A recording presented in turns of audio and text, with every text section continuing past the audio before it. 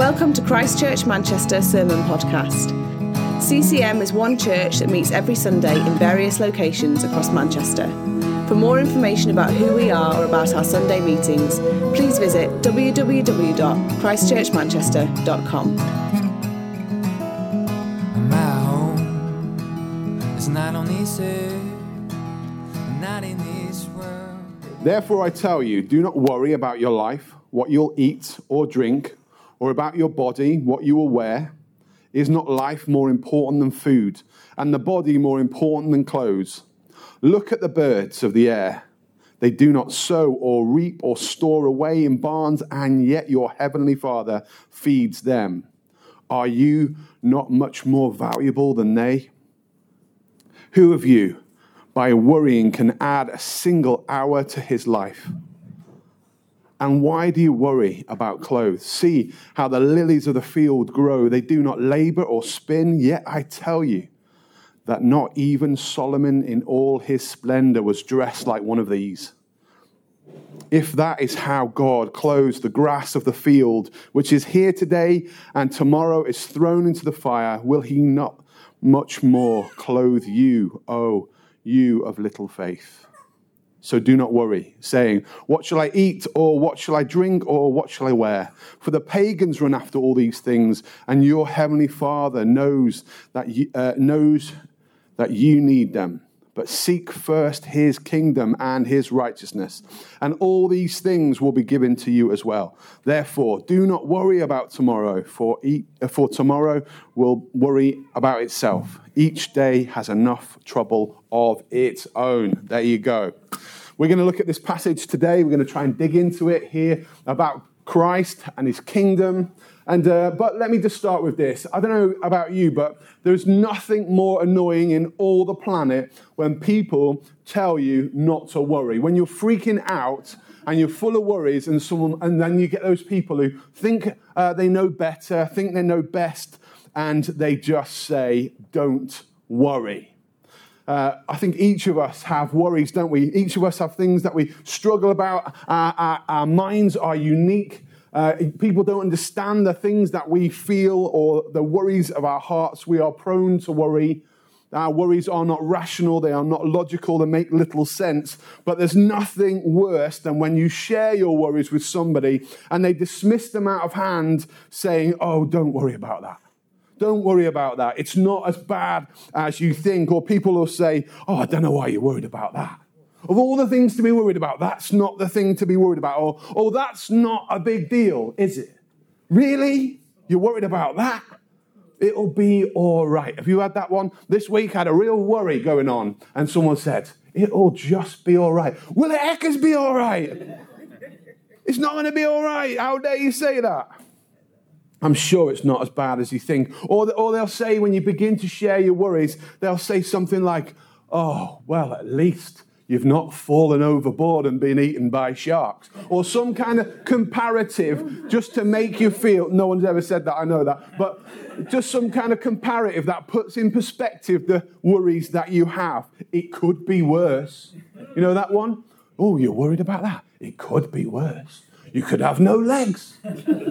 Thank you so much. I remember when I was a lad, oh no, that'll be terrible news. I just knocked off all the music. Once when I was a lad on my paper round, I jumped off my bike, caught my leg in the brake cable and heard the bones in my leg snap, right? And I'm lying on this lady's drive who I've tried to get to her to deliver the paper, and I'm like staggering along the kind of like paper in hands, like weeping. And in fact, I'm screaming like, like this. No one comes. And it's before the days of mobile phones. I just do not know what to do. And so I just really curl up in the fetal position on a drive and just like, the screaming, crying at the top of my voice, hoping to gain some attention. Eventually, the woman who I was delivering the paper to comes out, and she's in no hurry whatsoever. And she comes over and she says, oh, are you all right, lovey? And I'm like, I've just broken my leg. She says, no, I'm sure you haven't, because she's a doctor. She's a surgeon, or she's got X-ray eyes that can tell that the bones in my leg haven't just snapped in two. And she's like, don't worry, love. It'll be all right. And I'm like, no, I've broken my leg. Please, can you call an ambulance? She's like, you'll be fine. It'll be okay. No, I have totally snapped my leg. Look at my leg. The leg is snapped in two. And she's like, no, you'll be all right. She said, I'll just pop inside and I'll get you some sweet tea and brandy. I'll be back in a while. I'm 14 years old. I don't want sweet tea and brandy. Ring 999, love, and get me an ambulance. I'm lying on the floor. At least sit me up.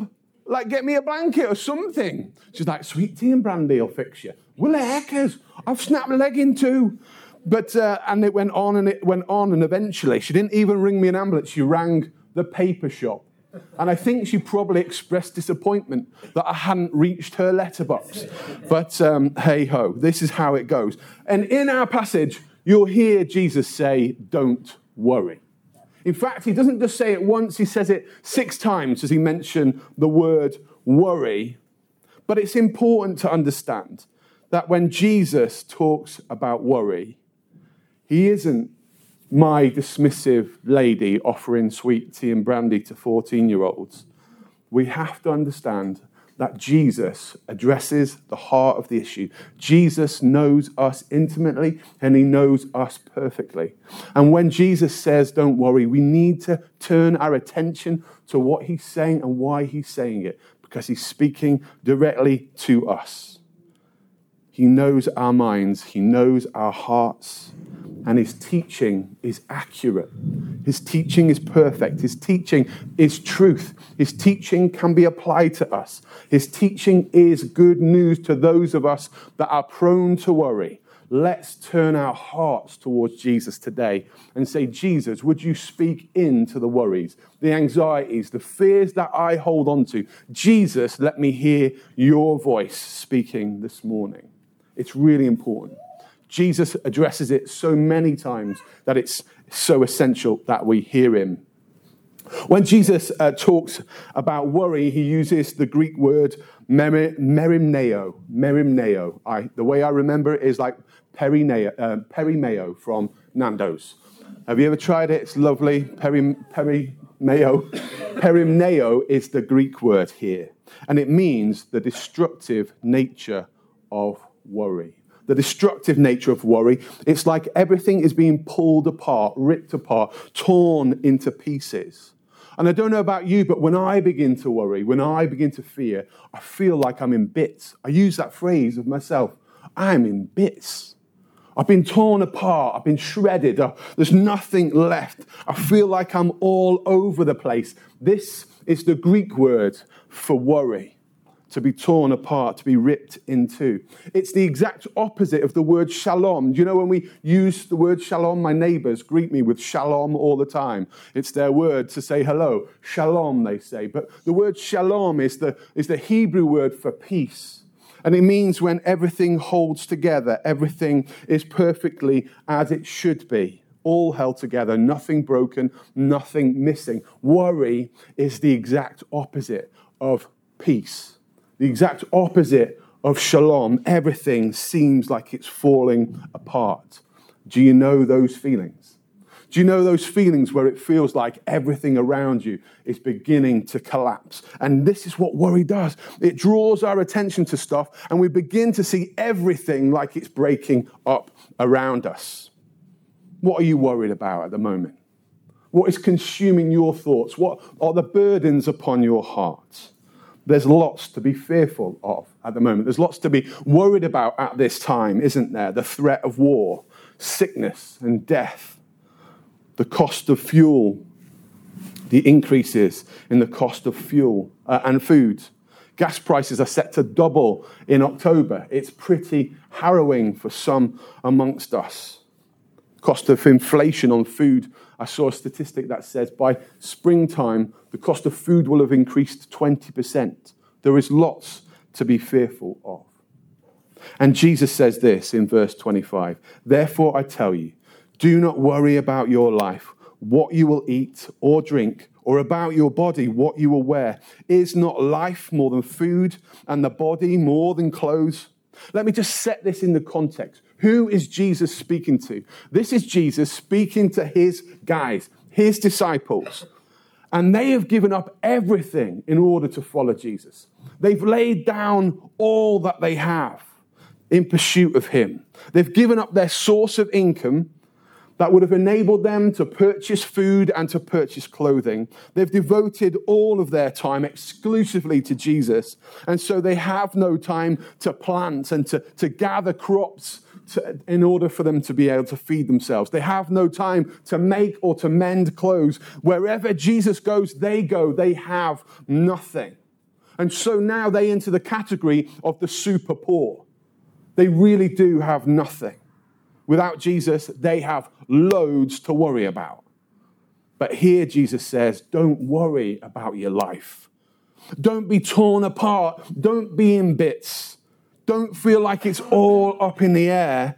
Jesus says, is not life more than food, and the body more than clothes? And of course, we know when life is going well, when it's all working as it should work, we all know that life is more than clothes and food. As much as we might like food and as much as we might like clothes, as much as you can have the finest pizza from the Heatons, we know that life is more than these things. But let's just take a moment about what Jesus refers to when he talks about life. Let's look at this word, life. What is life? Real life, true life. What does Jesus mean by this word, life? Because if we can understand the nature of us and who we are and what makes us up, then maybe we can better understand what he's getting at here. When Jesus talks about life, he uses the word shukar, which means breath or soul. Let me just take you back to the beginning of the Bible, to Genesis chapter 2. It says this in verse 7, then the Lord God formed a man from the dust of the ground and breathed into his nostrils the breath of life, and the man became a living being. The man became a shukar. The man came alive. The man was given life. We are God-breathed souls, God-formed beings. We are God-given existences. And this is not just Adam, this is each of us. We are considered God-made. We are his handiwork. We are knit together by him, and God has breathed into each of us. His breath ensouls us.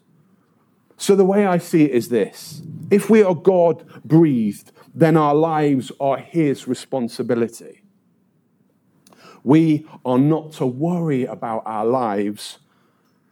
God is to worry about our lives because we are his. And he's breathed into us life. He has made us alive, and therefore it's God who is able to worry about it. God is able to say to each of us, don't worry about your life because I am the giver of life. Don't worry about your life because I'm the one who creates this all. I've got you.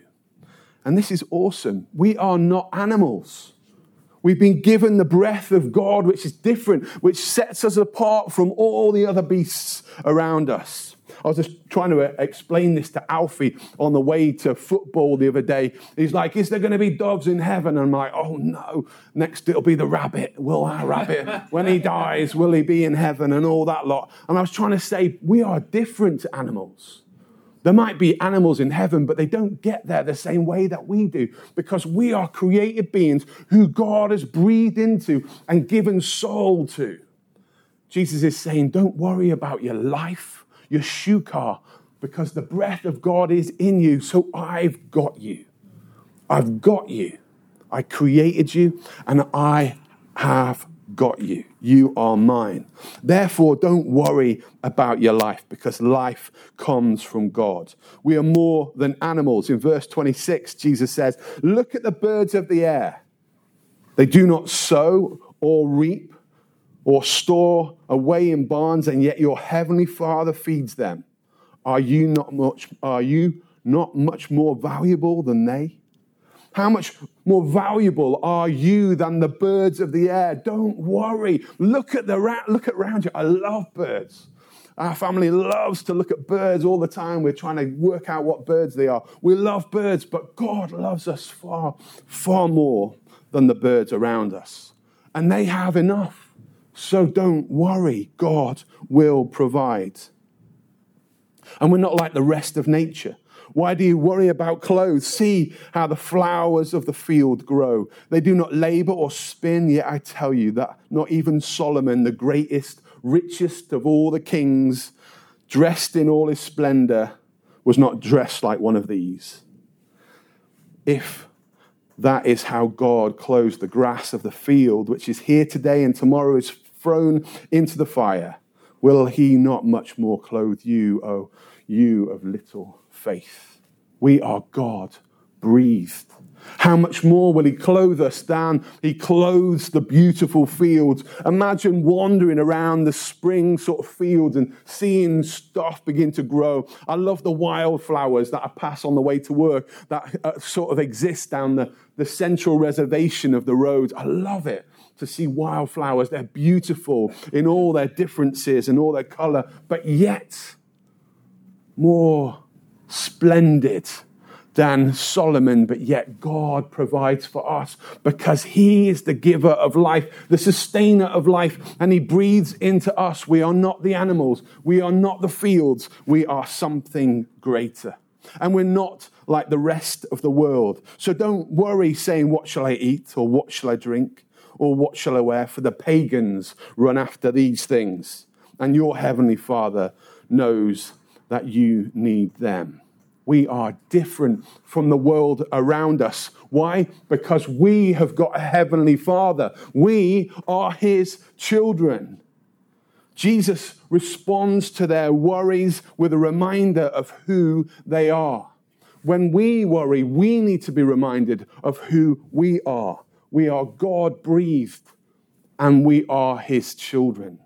He is our Father, and we are welcomed into the most intimate of relationships with him. I was once invited to take part in the, I don't know what they call it when they bring a new vicar in, like an inauguration or I don't know what it's called. And because I had to play a part in the service, I had to wait at the very back and process down with the bishop at the front and then the new vicar. And then the wardens were at the back. And then there was me and this another person from the diocese. And this guy at the back with me, this person from the diocese, appeared to be wearing some makeup. And it was a bit unusual. And it caught us off guard. And he's a man, sorry. He is a man, and that's an important element. He's a man, and he's wearing makeup, and it's all a bit like, what's going on? And this warden, right, walks up to him. She is like a local, like, salt of the earth type, and she says to this guy, "Are you wearing makeup?" And this man said, "I do not know why you think you can ask me such a question, and I would appreciate it if you referred to me as father." And she, with all her kind of local sass, turned to him and went, "I don't think so, mate." She said, "I've got two dads. I've got my dad, and I've got my Father in heaven, and you're neither. I'm not calling you dad." And I just loved it, that she just knew her identity. I know from where I came. I know who my dad is, but I know who my Father is. And I know my Father in heaven. And I just love it that it was so important to her. I'm not going to call anybody by any other name. I'm not calling anyone else dad, because that is a special relationship between him and me. We have a dad, and he's a good dad, a good father. And he gets us, and he's promising to provide for us. We have a God who feeds us. We have a God who clothes us because he knows us. He knows our needs, and we have to trust him. When worry begins to sneak into our minds, when we begin to fear the things around us, we have to remember, my dad knows me. My dad knows me intimately, and he knows what I need, and he will provide. We're told not to worry about that which the world worries about. Don't worry about stuff. Don't run after things, but seek what your dad loves. Seek the things of our Father. Seek the things of the King. Seek the things of the kingdom. But seek first his kingdom and his righteousness, and all these things will be given to you. I learned this verse as a kid, but I learned it wrong. I always thought the verse was, seek first the kingdom of God. It's not the kingdom, it's his kingdom. And who is he? He's my dad. He's my Father, the one who breathes life into me and separates me from the animals, thinks I'm more precious than the birds, thinks I'm more precious than the fields and the flowers. He's my dad, and it's his kingdom. And when we love him, we begin to love what he loves. He says, seek first my kingdom. Seek first the kingdom of God and his righteousness. Seek first his kingdom. What is his kingdom? What is the kingdom of God that we keep going on about? What is this great thing that we're to set our hearts on? Well, the Apostle Paul wrote to the Roman church, and it says this in Romans 14:17. For the kingdom of God is not a matter of eating and drinking, but of righteousness, peace, and joy in the Holy Spirit. Righteousness, peace, and joy in the Holy Spirit. We're supposed to seek after right living. We're supposed to seek after the peace of heaven. We're supposed to seek after a deep joy, which is not happiness, the happiness of the world, but this is deep joy, a joy from God himself. Seek after this kingdom. You know what the antidote to worry is? Seeking after God. When we realize we are God-made, when we realize that we are more than the animals and more than the flowers of the field, we realize we are made for more, made for the things of God. When we realize we're God-made, we realize we're made for the things of God.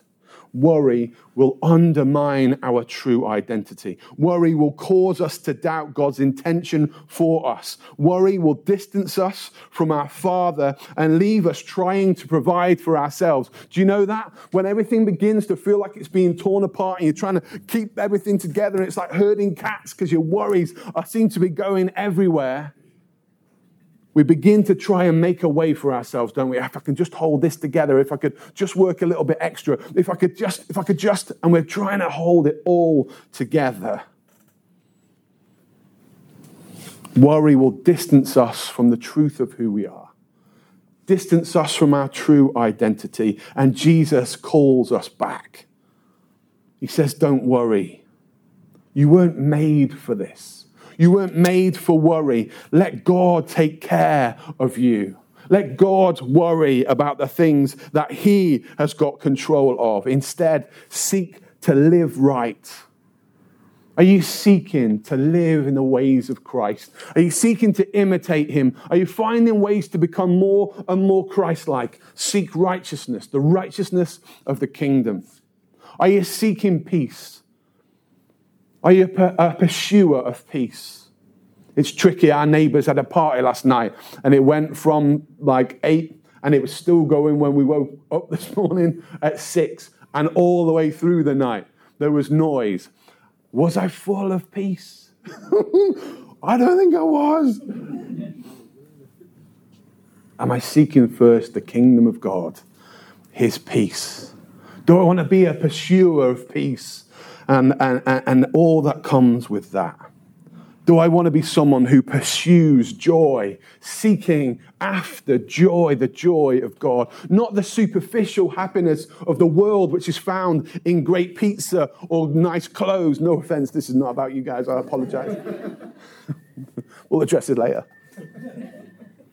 Superficial happiness is not what we're called to. We're called to find our joy in Christ. When we come back and are reminded about the lengths in which he went to in order to bring us in.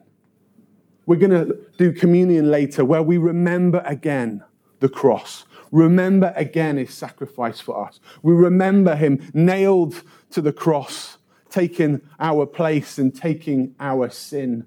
And this should be something that stirs great joy within us. Seek after the things of the kingdom. Seek after the joy that is found only in him. And that's the truth. When we're seeking the kingdom, we're seeking Christ himself.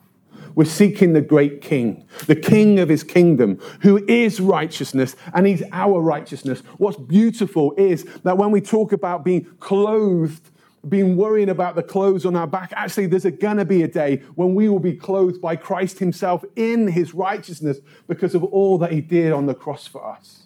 There is a day when we won't need to worry about food. In the kingdom to come, we're told Christ has gone ahead of us to prepare a place, to prepare a banquet. The food to come is better from the pizza than the pizza from the Heatons. It's wonderful. Oh, I've done it again. I'm so sorry.